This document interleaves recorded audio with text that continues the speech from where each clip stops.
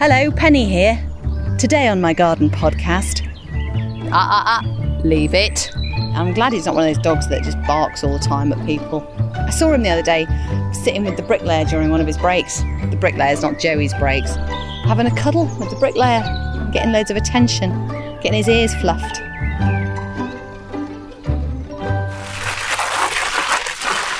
That's good. That's good. It's coming off quite nicely.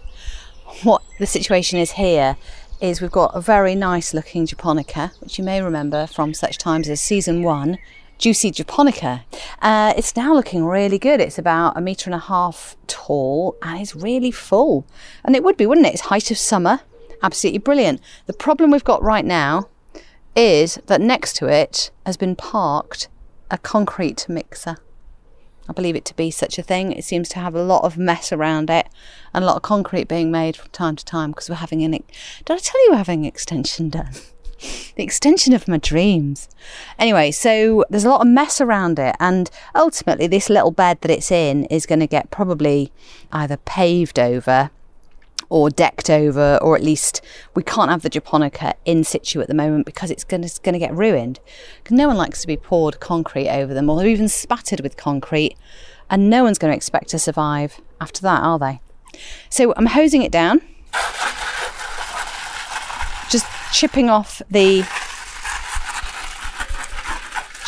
concrete that's landed on the big palmy leaves. And then I'm going to move it. I'm going to dig it out the ground, and I have everything crossed that I'm not going to kill it when I do that, as I have done with other things. And then put it into a big pot. And so I can then decide later on what to do with it. I think pots are really good if you're a bit indecisive. There we go. There we go, last few leaves. Yeah, pots are really good if you're a bit indecisive, or you've got a lot of change going on and you're not sure ultimately what the look of something's going to look like.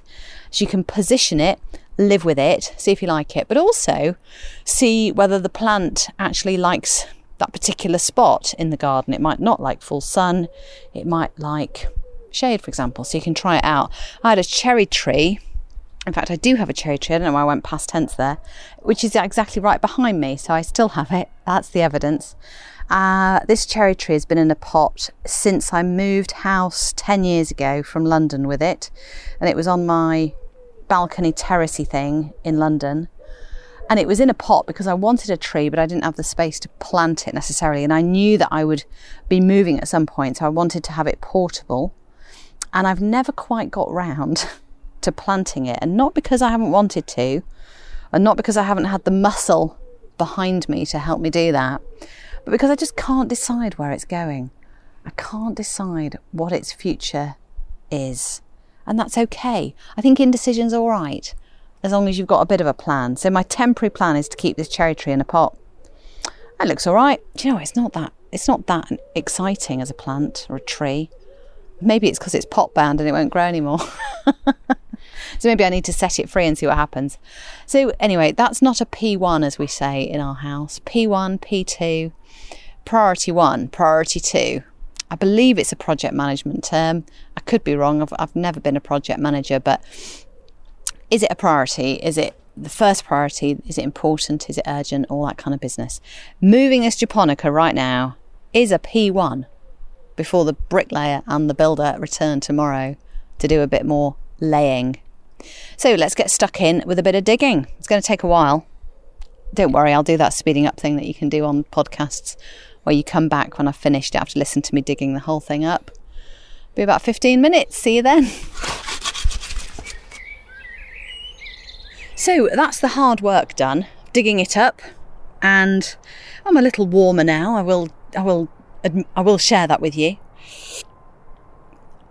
And the fruit of the labour is a nice juicy japonica sitting in the wheelbarrow.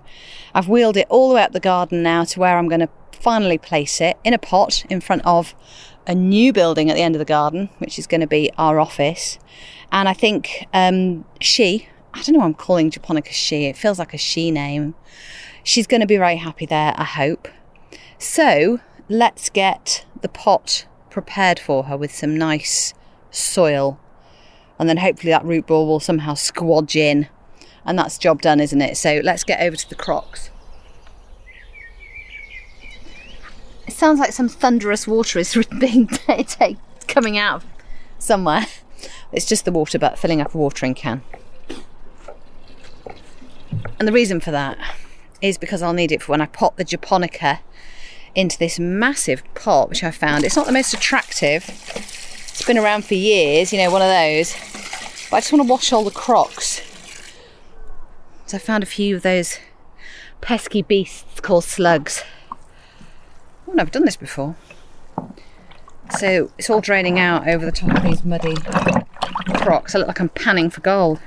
What? I love the crocks in here though. Now you have some favourite crockery from the kitchen that broke and you went, oh, I'll turn that into a crock for the garden. I've got loads of nice Habitat stuff. Habitat's a store, if you're not from the United Kingdom or of an age where you don't remember such things, that was started by a designer who brought modern design to British homes in the 70s.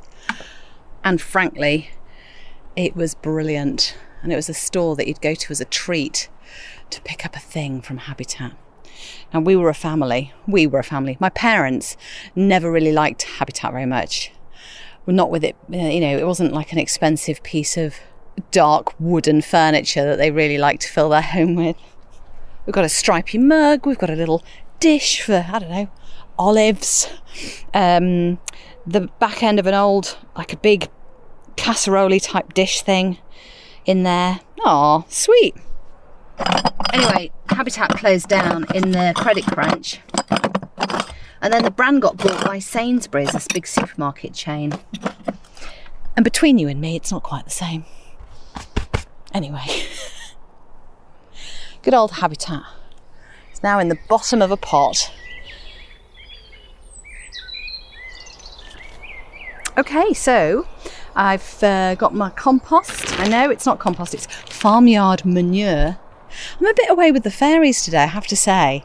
I'm on a day off, and I didn't mean to take a day off, but it just happened really nicely in that I've got nothing pressing to do and no calls or appointments or meetings. And so I woke up this morning and decided it was a day for IKEA. So off I went to IKEA and got some bits. A rug, a doormat. I looked at some other things and went, oh, I don't know. And that was it. It's quite pleasant. And now I think my brain's gone into that kind of mellow, who are we? What are we doing? What's the agenda? Relaxing, I think you might call it. So I'm going to lift this massive japonica up and see if I can squodge it into the pot. Squodge is a good word, isn't it? Okay. Right, I've put too much in. This is always the problem, isn't it? I was so delighted with myself about giving japonica a bit of farmyard manure and being generous with it. I forgot that actually the root ball was massive. So anyway, I was at IKEA a few weeks ago actually. I had a date. I had an appointment with Dave, the kitchen planner. Because did I mention we're having an extension?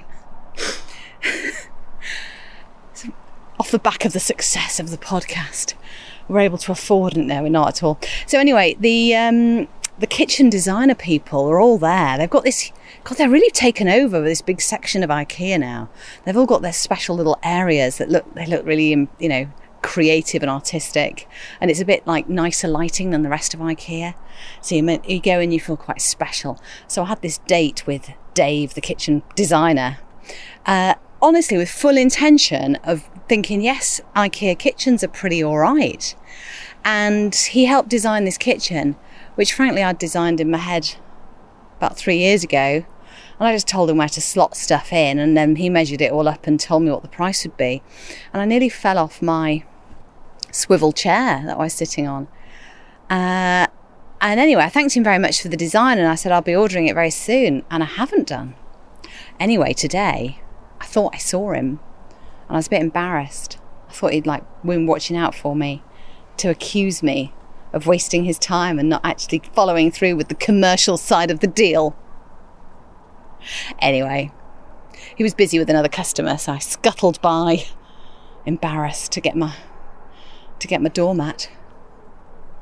Right, let's try one more time. Is japonica going to fit in Joey, please, just out, away. It's very interesting. Oh, he's been really digging recently. He's like Digger the dog. He's been really into it. I think it's because there's loads of digging going on around the property. It's given him sort of license to have a go himself. He's really funny in the mornings when the builders all arrive. Joey, leave it. Good boy. When the builders arrive, he's like the gaffer. He inspects them all, he goes up to them, sniffs them all, looks at what the work they're doing, settles back, watches them do it. And I'm glad he's not one of those dogs that just barks all the time at people. Otherwise we'd have a headache for about 3 months. But yeah, he's pretty cool. I saw him the other day sitting with the bricklayer during one of his breaks. The bricklayer's not Joey's breaks. Having a cuddle with the bricklayer and getting loads of attention, getting his ears fluffed. Anyway, let's see if Japonica will fit in now. Will it? Inanimate object. Oh, I can't lift that on my own. Can I? Yeah, go on. Ugh.